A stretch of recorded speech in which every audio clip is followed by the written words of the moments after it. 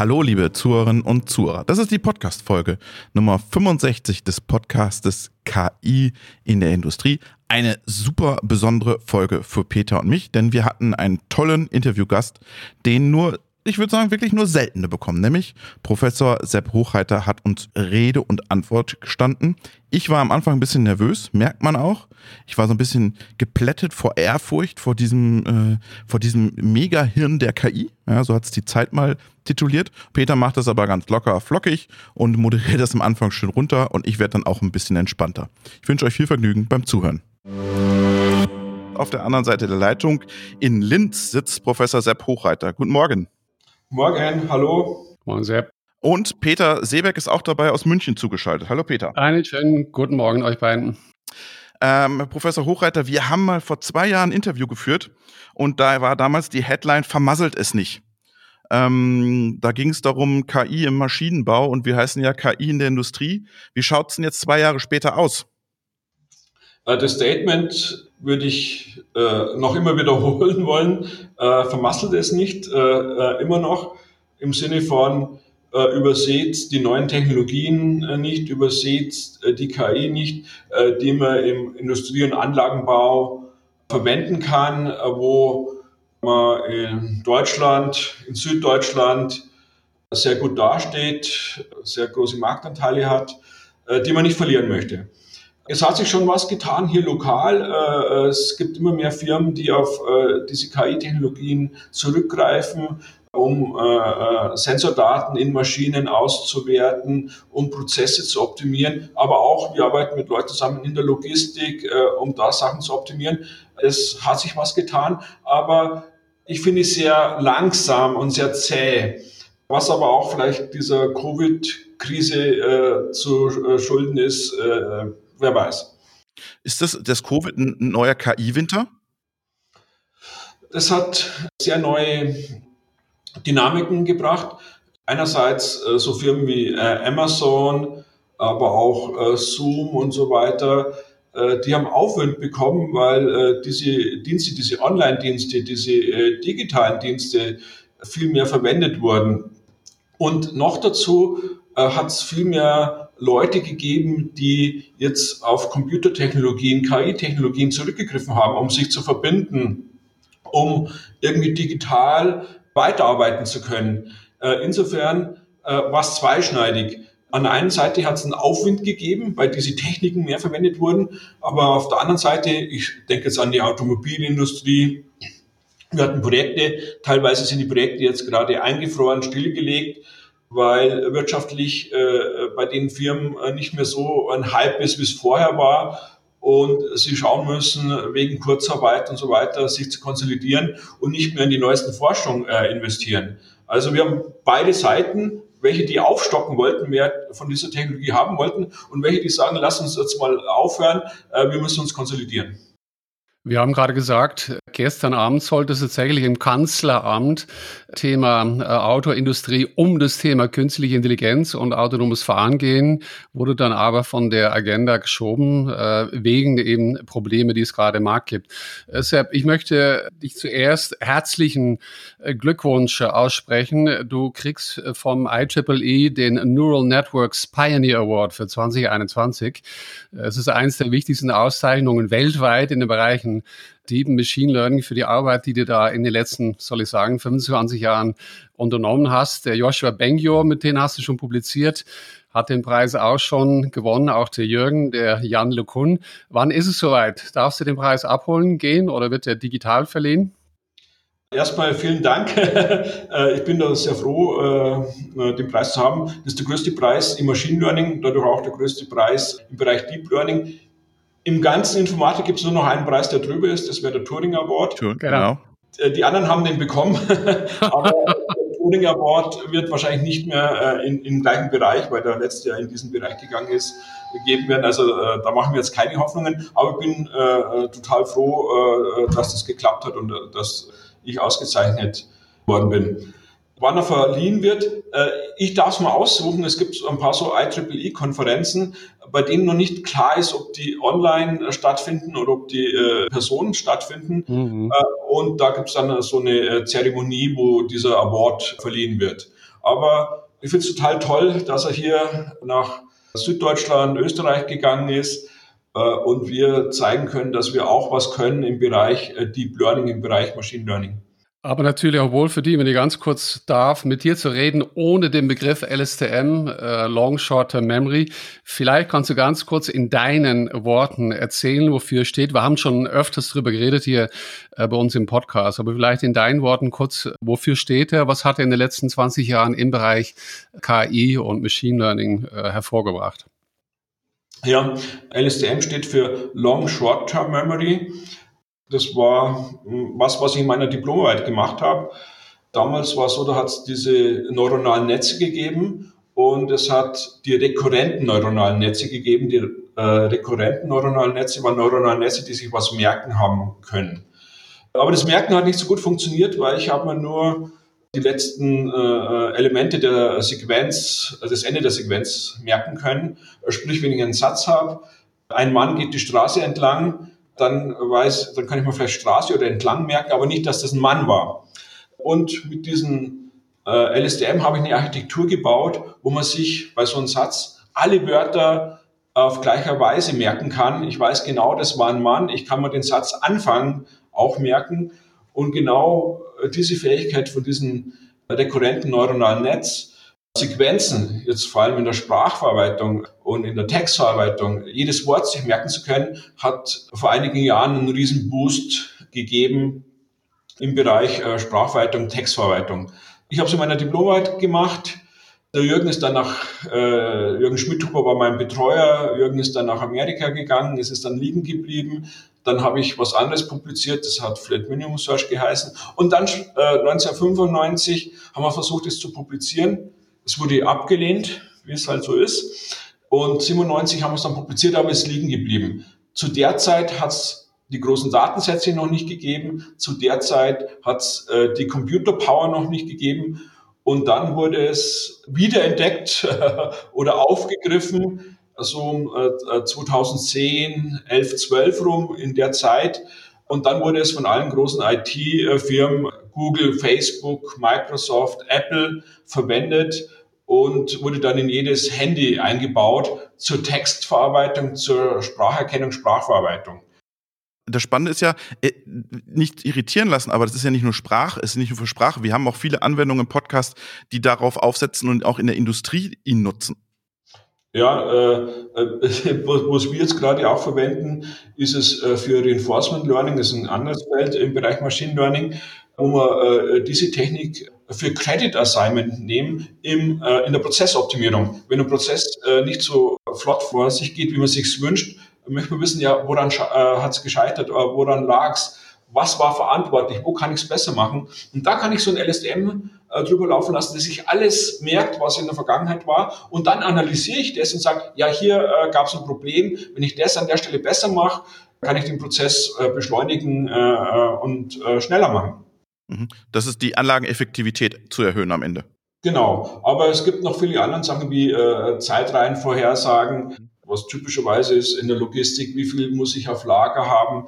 Wer es zum Beispiel ganz massiv verwendet hat, war Amazon.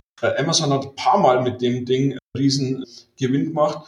Erstmals für Translation, sprich Übersetzung.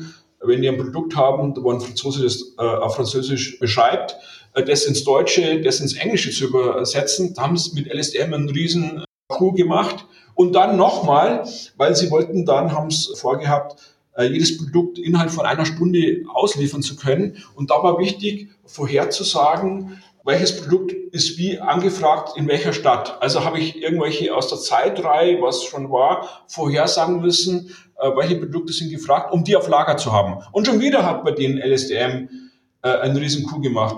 Und dann haben wir nochmal später, das ist jetzt nicht LSTM, sondern Self-Normalizing Networks gemacht. Und da hat Amazon wieder, da haben sie gesagt, damals haben sie einen Umsatzgewinn von $1 Milliarde gemacht mit den Self-Normalizing Networks. Das war schon in Linz, wie wir das entwickelt haben, 2017. Also mir kommt vor, als wenn ich das ganze Amazon-Konsortium pushen würde mit den Erfindungen. Warum nimmt niemand in Deutschland her? Warum sind die Firmen da nicht so wief und nehmen diese Technologien her. Vielleicht machen sie es und sagen es mir nur nicht, wer weiß. Ja. Also wir haben eine Folge, da ist es ein junges Startup aus Deutschland. Die nutzen ihn ganz arg für die Anlageneffektivität im Maschinenbau, um die hochzubringen. Was mich interessieren würde, weil wir gerade bei LSTM sind, es gibt immer wieder die Diskussion, brauchen wir in den nächsten Jahren Forschung für industrielle Algorithmen? Also im Moment bedienen wir uns ja im Prinzip einem Algorithmus, der, sagen wir mal, ketzerisch schon ein bisschen aus der Consumer-Branche kommt und übertragen den. Braucht man eine Forschung für Industriealgorithmen?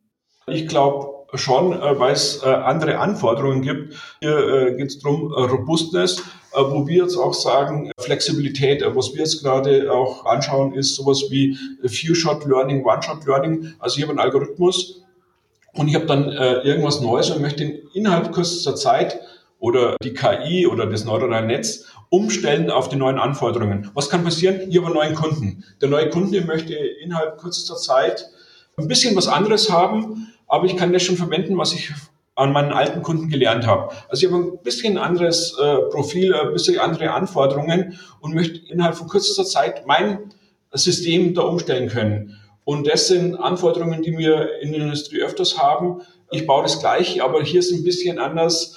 Ich habe diesen Kunden, der möchte anderen Service haben, der möchte eine andere Betreuung haben. Solche Sachen kommen mehr und mehr. Und das Zweite ist die Robustness, dass die akademischen Voraussetzungen, dass alles ohne Rauschen ist, dass alles fein ist dann eben nicht so, wenn irgendwelche Geräte, Sensoren in anderen Geräten verbaut sind die Signale nicht so sauber, wie man sie gern haben möchte. Also robuste Algorithmen machen ist eine Richtung, aber auch Algorithmen, die sich sehr schnell adaptieren auf die neue Situation, ist eine andere Richtung, die wir machen, um für die Industrie geeignete Software oder KI-Methoden zur Verfügung zu stellen. Wie mache ich den Algorithmus denn robuster? Wie geht denn das? Eine bekannte Technik, die bei neuronalen Netzen eingesetzt wurde, ist immer Dropout. Also ich tue einfach irgendwelche Neuronen, die im neuronalen Netzwerk aktiviert wurden, einfach ausschalten zufällig.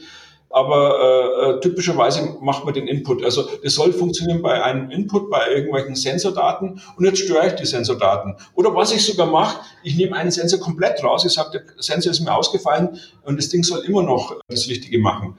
Und sowas macht man. Man kann sich zum Beispiel vorstellen, ich habe ein Bild und jetzt tue ich einfach beliebig im Bild was Ausmaß kennen, mache ich irgendwas schwarz. Und trotzdem soll das System noch erkennen, was auf dem Bild war. Vielleicht war ein Hund drauf, jetzt sehe ich aber vielleicht nur noch den Schwanz und die Beine vom Hund, aber nicht mehr die Schnauze. Dann soll aber trotzdem noch funktionieren. Solche Techniken. Okay. Peter? Ja, ich will kurz beim Thema bleiben. Robustness. Ihr habt ja dieses Paper Hopfield Networks. Ich weiß nicht, ob du daran gerade referiert hast, aber die sollen ja auch robust sein gegen solche gegnerische Angriffe, Adversarial Attacks. Ist das, was du gerade gemeint hast mit dem, was du da erklärt hast, oder? Das wäre auch eine Sache, was ich erst mal gemeint habe, ist wirklich neues Sensorausfall. Das nächste mit den Adversarial Attacks wäre eher, dass ich jemanden habe, der mich angreifen möchte, wirklich Feinde habe, die mir Schaden zufügen möchten und ich kann mich auch dagegen verteidigen. Genau, die Hopfield-Netzwerke sind dafür auch gut geeignet. Aber da gibt es auch andere Techniken dafür. Aber das ist was, es gibt diese zwei Sachen von Robustness. Robustness gegen Angriffe von außen, die aber gewillt sind, aber auch Robustness gegen, wenn man draußen ist in der Welt, in der Industrie, passiert halt, dass die Sensoren nicht super funktionieren, dass da Staub auf der Linse ist, auch robust gegenüber Rauschen auf den Sensoren. Du hast vorher gesprochen von dem One-Shot-Learning, Few-Shot-Learning. One-Shot-Learning wird ja, soweit mir bekannt, auch eingesetzt von dem über den Sommer groß angekündigten GPT-3 von OpenAI. 175 Milliarden Parameter und so weiter und so fort, kann einiges, aber mein persönliches Gefühl war, dass es ein ziemlichen Overhype ist, unabhängig davon, dass bestimmte Elemente gut kann. Was ist deine Sicht auf GPT-3? Sind wir angelangt bei der Artificial General Intelligence oder ist es nach wie vor mit zwei Beinen auf dem Boden stehen und es ist Datenmuster erkennen? Es ist auf jeden Fall das Zweite. Genau solche Sachen haben wir angeschaut, auch mit dieser Idee dieses Hopfield-Netzwerks, das dann auch so ein Attention-Mechanismus ist, dass diese Transformer-Technologie repräsentiert, die eben in diesen GPT-3 verwendet wird. Und was wir da gesehen haben, ist, dass diese Monster von Netzwerken, die gerade alles schlagen in der Spracherkennung, in der Textverarbeitung, dass die vor allem sehr viele Daten abspeichern. Dass sich die extrem viel merken, also nicht so sehr so viele Regeln und Zusammenhänge sehen, sondern vor allem Satzteile, Satzstatistiken oder Wörterstatistiken, die zusammen vorkommen, abspeichern. Das heißt, diese riesengroßen Monsternetzwerke brauchen diese extrem vielen Gewichte einfach nur dazu, um sich zu merken, was sie vorher gesehen haben. Und das ist teilweise ihre Stärke. Wenn man die dann auch mal ansieht, was sie dann so generieren, die werden dann auch generativ genommen, sieht man oft, dass Texte generiert werden, die sehr ähnlich sind zu irgendwelchen Texten, mit denen sie gefüttert werden. Also die Frage ist, haben die schon was verstanden? Können die schon wirklich Sprache analysieren? Ich würde sagen, nein. Ich glaube, dass das einfach ganz große Geräte sind, die sich sehr viel aus den alten Daten einfach gemerkt haben und auch wissen, wie sie die leicht modifizieren müssen, um was Neues daraus zu machen. Freut mich, dass meine beschränkte Sicht auf die Sachen von dir als Profi dort bestätigt werden. Du bist am Forschungszentrum LIT AI Lab für Linz Institute of Technology mit Schwerpunkt industrielle KI-Anwendungen. Reden wir heute drüber. Da kommen eben solche Papers und solche Entwicklungen daher. Daneben oder umgekehrt bist du Leiter des Instituts für Machine Learning, bist dort Professor an der Johannes Kepler Universität in Linz. Ihr habt da einen Bachelor und einen Master, auch für Artificial Intelligence auf die Industrie ausgerichtete Tracks. Vielleicht magst du ganz kurz erzählen, an wen richtet sich diese Ausbildung? Vielleicht der ein oder andere Zuhörer. Was muss der Interessierte mitbringen? Was sollte der Interessierte in Zukunft anstreben? Vielen Dank für den Ball. Wir haben hier in der Tat einen Bachelor AI, also Artificial Intelligence, künstliche Intelligenz, als auch einen Master. Wir haben hier den ganz speziell aufgesetzt und haben nicht versucht, das, was in Amerika oder in China gemacht wird, nachzumachen, wo die Leute eher für Google, Facebook und für die IT-Branche, sprich fürs Internet ausgebildet werden, sondern wir haben zum Beispiel im Master 4 Tracks, 4 Spezialisierungen. 2 davon sind in der Mechatronik und das ist das Wichtige. 1 in der Mechatronik sind so autonome Produktionsanlagen, autonome Fahrzeuge, diese Autonomie. Das andere ist mehr so auf der Sensortechnik, wenn man da denkt, was Infineon macht in München und so weiter. Also ganz nah an den Sensoren zu sein, um die KI direkt on the edge, direkt an den Sensor zu bringen. Das sind 2 Linien. Dann gibt es einen dritten Track, der ist Biologie, der ist Medizin, also KI in der Medizin. Und der 4. Track ist klassische KI, da ist man nur in der Informatik. Aber 2 von 4 Tracks sind in der Mechatronik, sind dafür gedacht, Leute auszubilden, die diese KI-Techniken lernen, aber zugleich auch lernen, wie Maschinen gebaut werden, wie Geräte funktionieren, um diese KI-Technologie in den Geräten reinzubringen, um entsprechende Sensoren zu bauen. Und das wäre wichtig für die lokale Industrie, hier in Österreich, aber auch in Deutschland, um da an der Marktspitze zu bleiben, um die Sachen, die jetzt schon gut funktionieren, weil man im Engineering gut ist, weil man das gut kann, jetzt nur noch mit den KI-Methoden ausbaut und dann wirklich nichts verliert an die Googles. Weil DeepMind hat zu mir mal gesagt, mein Gott, das Business Engineering, was ihr in Österreich oder in Süddeutschland macht, das kaufen wir uns und dann tun wir unsere KI-Technologien hinzufügen und es ist viel wichtiger, mit diesen KI-Technologien Prozesse zu optimieren, um Kundenbindung zu erzeugen, immer beim Kunden zu sein und das macht es ja gerade nicht in Österreich und Süddeutschland. Und unsere Sache ist, nee, wir bilden die selber aus und dann verlieren wir das nicht an Google. Bitte. Ich hätte mal eine Frage. Sie haben gerade das Thema Edge so ein bisschen angeschlagen. Als wir vor 2 Jahren gesprochen haben, da haben Sie gesagt, wir brauchen so eine High-Performance-Computing-Strategie. Jetzt machen die Gaia X und kommt aber alles nicht irgendwie in die Pötte.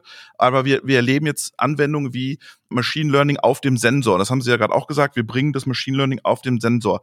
Ist das Geschäftsmodell Hyperscaler obsolet dann geworden? Wahrscheinlich würde ich sagen, braucht man beides. das auf dem Sensor ist, können nicht die ganz großen, komplexen Methoden sein. Ein GPT-3 kriegt man da nicht drauf. Das sind dann ganz schlanke, dünne, feine, filigrane Netzwerke, die am Sensor sind, weil es natürlich Blödsinn ist, alles zu übertragen. Das macht auch das Auge nicht, das filtert sehr schnell raus und tut nur noch die relevante Information übertragen. Da kann man schon viel gewinnen. Aber das sind kleine Filter, das sind kleine Sachen. Das ist das erste Layer vom neuronalen Netz. Aber wir werden immer noch diese großen Monster brauchen und die müssen wir offline auf ganz großen GPU-Farms trainieren. Und da haben wir gerade auch ein Problem. Wir können zum Beispiel mit dem Hopfield-Netzwerk, was ihr vorhin gesagt habt, hatten wir ein Riesenproblem, Google und Facebook und Konsortien, zu zeigen, dass wir besser sind, weil wir einfach die Rechenpower hier vor Ort nicht hatten. Wir haben ja gute Methoden, aber können nicht zeigen, dass wir die wegpusten, weil wir an der Rechenpower gescheitert sind. Also das braucht man noch immer, diese großen GPU-Farms, wo man was trainiert. Aber das Endprodukt, das Modell, das rauskommt, das könnte dann in ein Handy reingehen, das kann dann in ein selbstfahrendes Auto reingehen. Also wenn man nur Inferenz macht, wenn man es nur anwendet, sind die Sachen ja viel kleiner. Größer sind es, wenn man es trainiert, wenn man es erstmal lernen muss. Aber jetzt nochmal ein Hyperscaler versuchen in Europa ein paar Unternehmen zu pushen, die das machen. Also das Geschäftsmodell erscheint sich jetzt für mich nicht so lukrativ zu sein, wenn ich sie nur in Anführungsstrich zum Rechnen brauche. Ja, mag sein. Die Frage ist, wir werden es brauchen. Wir werden die Rechenpower brauchen. Die Frage ist, wo wir es herbekommen. Kauft man es bei Amazon ein oder möchte man es hier lokal selber auch aufbauen? Kann ich schwer einschätzen, was mehr Sinn macht, was besser ist, ob man auf existierende Strukturen zurückgreift. Aber man verlässt sich dann wieder auf die amerikanischen Firmen, dass die einen das lieber schon rausholen. Mhm. Und ja, ich weiß es nicht. Das ist auch eine politische Frage wahrscheinlich. Ja. Könnten Sie vielleicht nochmal vielleicht noch einen kleinen Schwenk zu dem Hopfield Networks uns nochmal den Zuhörern sagen, was steckt genau dahinter, was bedeutet das, was verändert das? Ja, das ist erst vor kurzem haben wir das rausgebracht und wurde dann auf Twitter und Reddit und so weiter, würde man sagen, gehypt oder hat sehr viel Resonanz erzeugt. Was wir gesehen haben, ist genauso was wie GPT-3, also diese großen Modelle, die gerade von Google, Facebook, OpenAI und wie auch immer eingesetzt werden, die basieren auf einer Technologie, das ist die Transformer-Technologie oder auch BERT. Und da gibt es einen Mechanismus, das ist der Attention-Mechanismus. Der Attention-Mechanismus ist was, ich habe ein Wort und schaue in meiner Vergangenheit nach, war das Wort schon mal da, zu welchen anderen Wörtern, die ich schon verarbeitet habe, ist es ähnlich. Und was wir gesehen haben, ist, dass dieser Attention-Mechanismus, der jetzt ganz neu ist, der sozusagen das LSTM auch ein bisschen abgelöst hat, nicht überall, aber in manchen Bereichen der Sprachverarbeitung, dass dieser Attention-Mechanismus eine uralte Sache ist, die man schon kennt, und zwar ein Hopfield-Netzwerk. Ein Hopfield-Netzwerk speichert auch Daten ab und wenn ich dann eine Abfrage mache, schaut es nach, ja, ist da schon was Ähnliches da gewesen und rekonstruiert das abgespeicherte Pattern wieder. Und wir haben gesehen, dass dieser Attention-Mechanismus, der jetzt in all diesen neuen Methoden bei der Sprachverarbeitung, Textverarbeitung einfließt, das gleiche ist wie diese moderne Version des Hopfield-Netzwerks, also die moderne Version von was schon 50 Jahre alt ist und von John Hopfield popularisiert wurde. Und der große Vorteil ist, dieses Hopfield-Netzwerk und auch die moderne Version vom Hopfield-Netzwerk haben wir viel besser unter Kontrolle, weil man tut es mit physikalischen Methoden wie Energiefunktion und so weiter beschreiben. Also man hat ein viel besseres Verständnis. Und dadurch wäre jetzt die Hoffnung, dass diese neuen Methoden, die jetzt Google, Facebook und so weiter verwendet, aber nicht verstanden sind. Keiner weiß, wie man es machen muss. Das Einzige, was man bis jetzt herausgefunden hat, je größer das was macht, umso besser funktioniert, dass man es besser versteht, effizienter einsetzen kann und dann vielleicht auch die großen Riesenmonster in viel kleinerer Version erzeugen kann und nicht einfach immer was dazufügen, ohne zu verstehen, was wirklich passiert. Also das wäre jetzt die Chance, die neuen Technologien wirklich zu verstehen. Warum funktionieren die? Ich würde noch gerne ein Thema, weil Sie es gerade angesprochen haben. Okay, wir brauchen die Hyperscaler, wir brauchen vielleicht lokale Cluster für das Rechenthema. Das ist das ganze Thema Rechnen und Modelle generieren. Aber es gibt ja in der Industrie gerade oder in der Forschung auch Themen wie das ganze Thema Guided Analytics, Automated Machine Learning. Gibt es da Forschung bei Ihnen am Lehrstuhl in Linz zu dem Thema? Guided Analytics vielleicht? Eigentlich nicht. Also was wir in Linz noch haben, ist Visual Analytics, also Datenvisualisierung und auch mit visualisierten Daten neues Wissen zu generieren. Jetzt nicht hier lokal bei mir am Lehrstuhl, aber bei Kollegen. Es gibt Automated Machine Learning. In Freiburg machen das Leute. Der Hutter, ja, genau. Ganz genau, Frank Hutter macht das. Da gibt es Leute, ist jetzt nicht meine Spezialität, wird gemacht. Wie schätzen Sie es ein? Schwierig. Es kommt darauf an, was er macht. Also die ganz einfachen statistischen Analysen, die sind noch automatisch gut zu machen, die Hyperparameter zu finden. Aber wenn ich jetzt dann rangehe und die großen neuronalen Netzen, diese Monster zu machen, ist es im Moment so, dass man da in die Glaskugel schauen muss. Glaskugel schauen heißt, man braucht schon sehr viel Erfahrung, ein Gefühl, was kann schiefgehen. Und um die richtigen Architekturen zu wählen, um die richtigen Methoden auszuwählen, zu sehen, was schief geht, weil nur alles durchprobieren automatisch geht nicht. Aber die werden besser und besser. Momentan würde ich sagen, für die kleinen Probleme, kleinen, einfachen statistischen Probleme absolut kann es dann jeder verwenden, ohne ein Experte zu sein. Für die großen Sachen, für die State-of-the-Art-Geschichten braucht man immer noch den Experten, der versteht, was er wie verwenden soll. Aber ist es vielleicht nicht ein Tool, um die KMUs, die Sie ja gerade angesprochen haben, mal überhaupt für das Thema zu begeistern, dass man sagt, hey, hier gebe ich euch ein Tool an der Hand, das euch mal den ersten Einstieg in das ganze Thema Daten, Wirtschaft, Statistik, maschinelles Lernen gibt? Ja, das kann sein, dass das gut ist. Eine große Gefahr ist, dass die sehr schnell ernüchtert sind, wenn es mal nicht funktioniert und man weiß nicht, warum es nicht funktioniert. Es kann einfach sein, dass die Daten falsch geliefert wurden, falsch aufbereitet sind, dass man Thematik gemacht hat, das geht nicht, da steckt einfach nur Neues drin. Oder man weiß nicht mal, was gut ist. Ich habe es gesehen bei Aktienkursprognosen, wenn man dann 1-2% besser ist, sagen, ja, es funktioniert ja nicht. Nee, aber 1-2% besser könnten Millionen sein, die man damit verdient. Also man muss auch ein Gefühl haben, das zu evaluieren. Also was gebe ich rein? Was ist da sinnvoll? Und wann kann ich das verwenden, was rauskommt? Wann ist das gut genug? Also ein bisschen ein Gefühl muss ich haben, um es überhaupt evaluieren zu können, bringt es jetzt was oder nicht. Aber natürlich ist es richtig, nicht jede KMU, nicht jedes kleines Unternehmen kann sich Experten, die jetzt im Moment auch sehr teuer sind, leisten. Und dann sind solche Methoden natürlich, auf was man zurückgreifen muss. Ist aber immer noch schwer. Ich brauche immer noch einen Experten, der ein bisschen Gefühl hat das jetzt funktioniert oder nicht.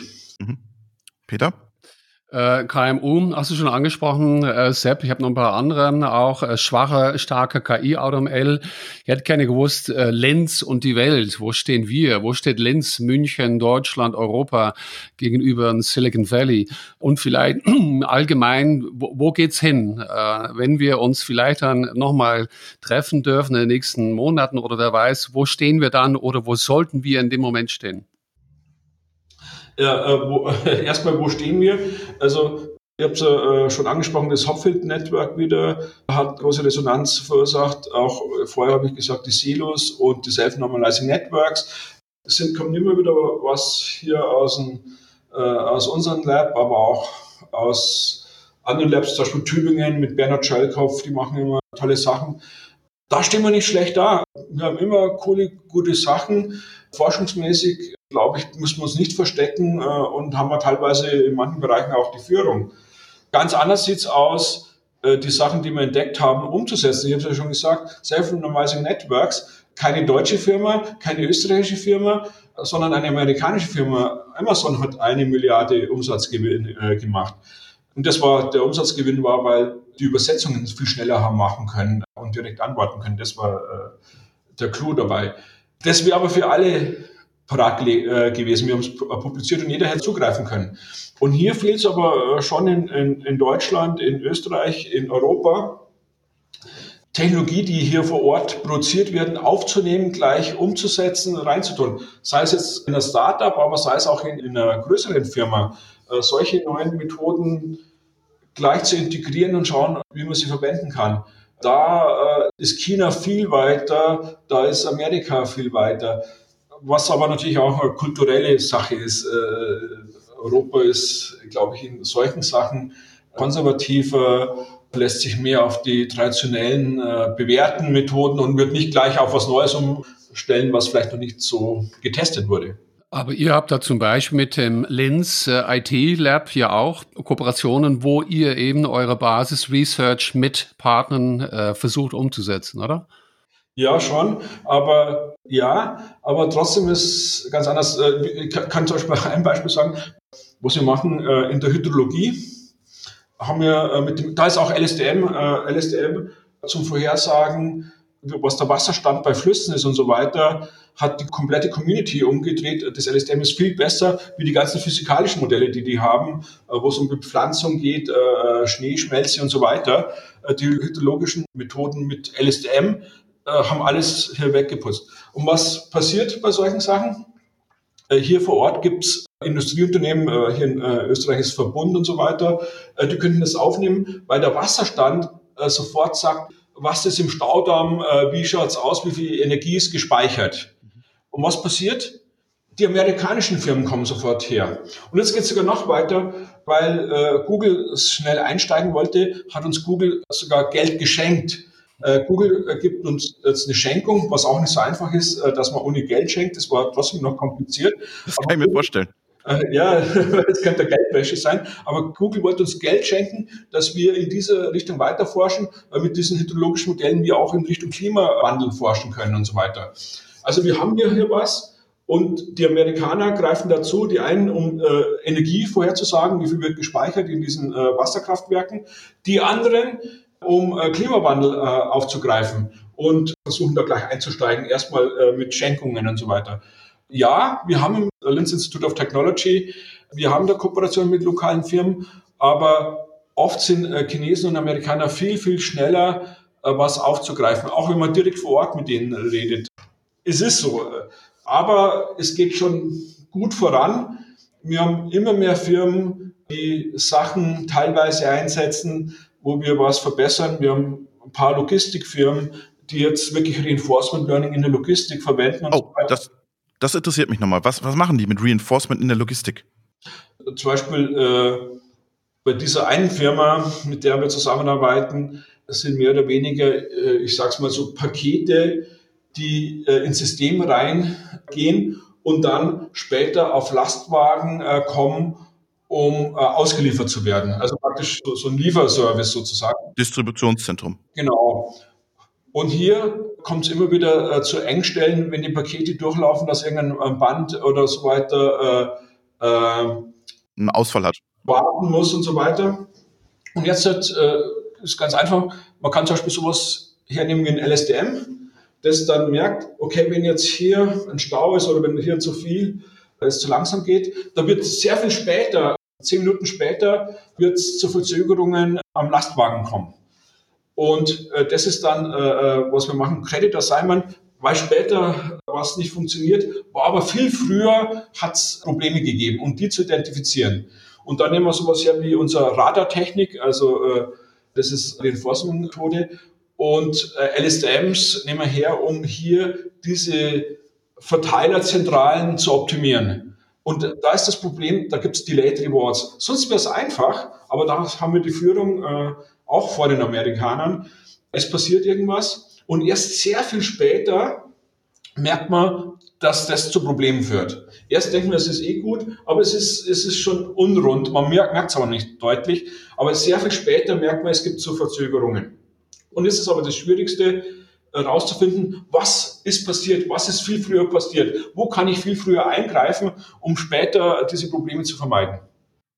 Also ihr schaut im Prinzip in die Vergangenheit. Also ihr sagt nicht voraus, das musst du tun, sondern ihr schaut erst in die Vergangenheit. Genau, das ist, wie es wir machen, bei dieser Delayed Reward mit Sache. Man gibt Reward, also je schneller die Pakete oder die Sachen im Lastwagen haben, umso mehr verdiene ich. Und wenn ich jetzt weniger verdiene, woran lag das? Welche Action, welche Sachen, die ich gemacht habe vorher, haben dazu geführt, dass ich später mehr oder weniger effizient war oder mehr oder weniger Geld verdient habe? Der nächste Schritt wäre ja dann, stell dir vor, du hast jetzt die Pakete in deinem Lager, in deinem Hochregal und der LKW ist aber noch nicht da, weil der im Stau steht.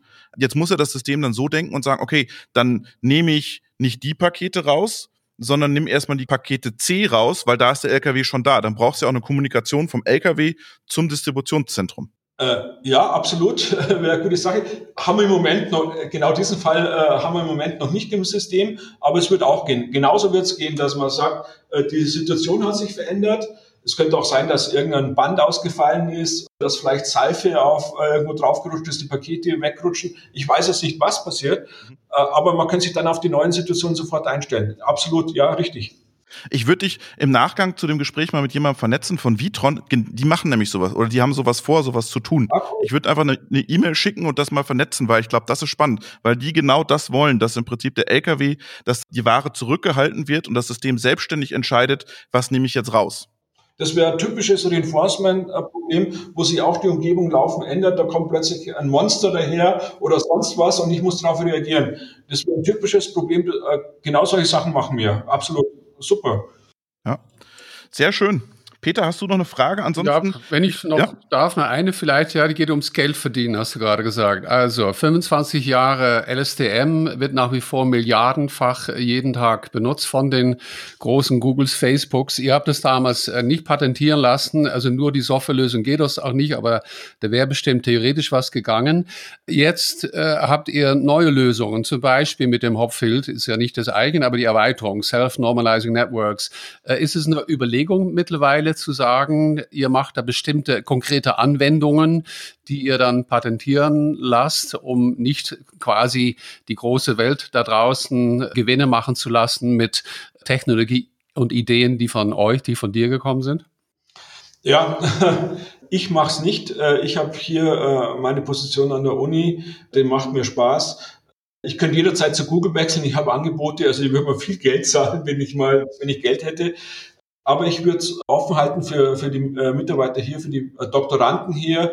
All diese Leute könnten das machen.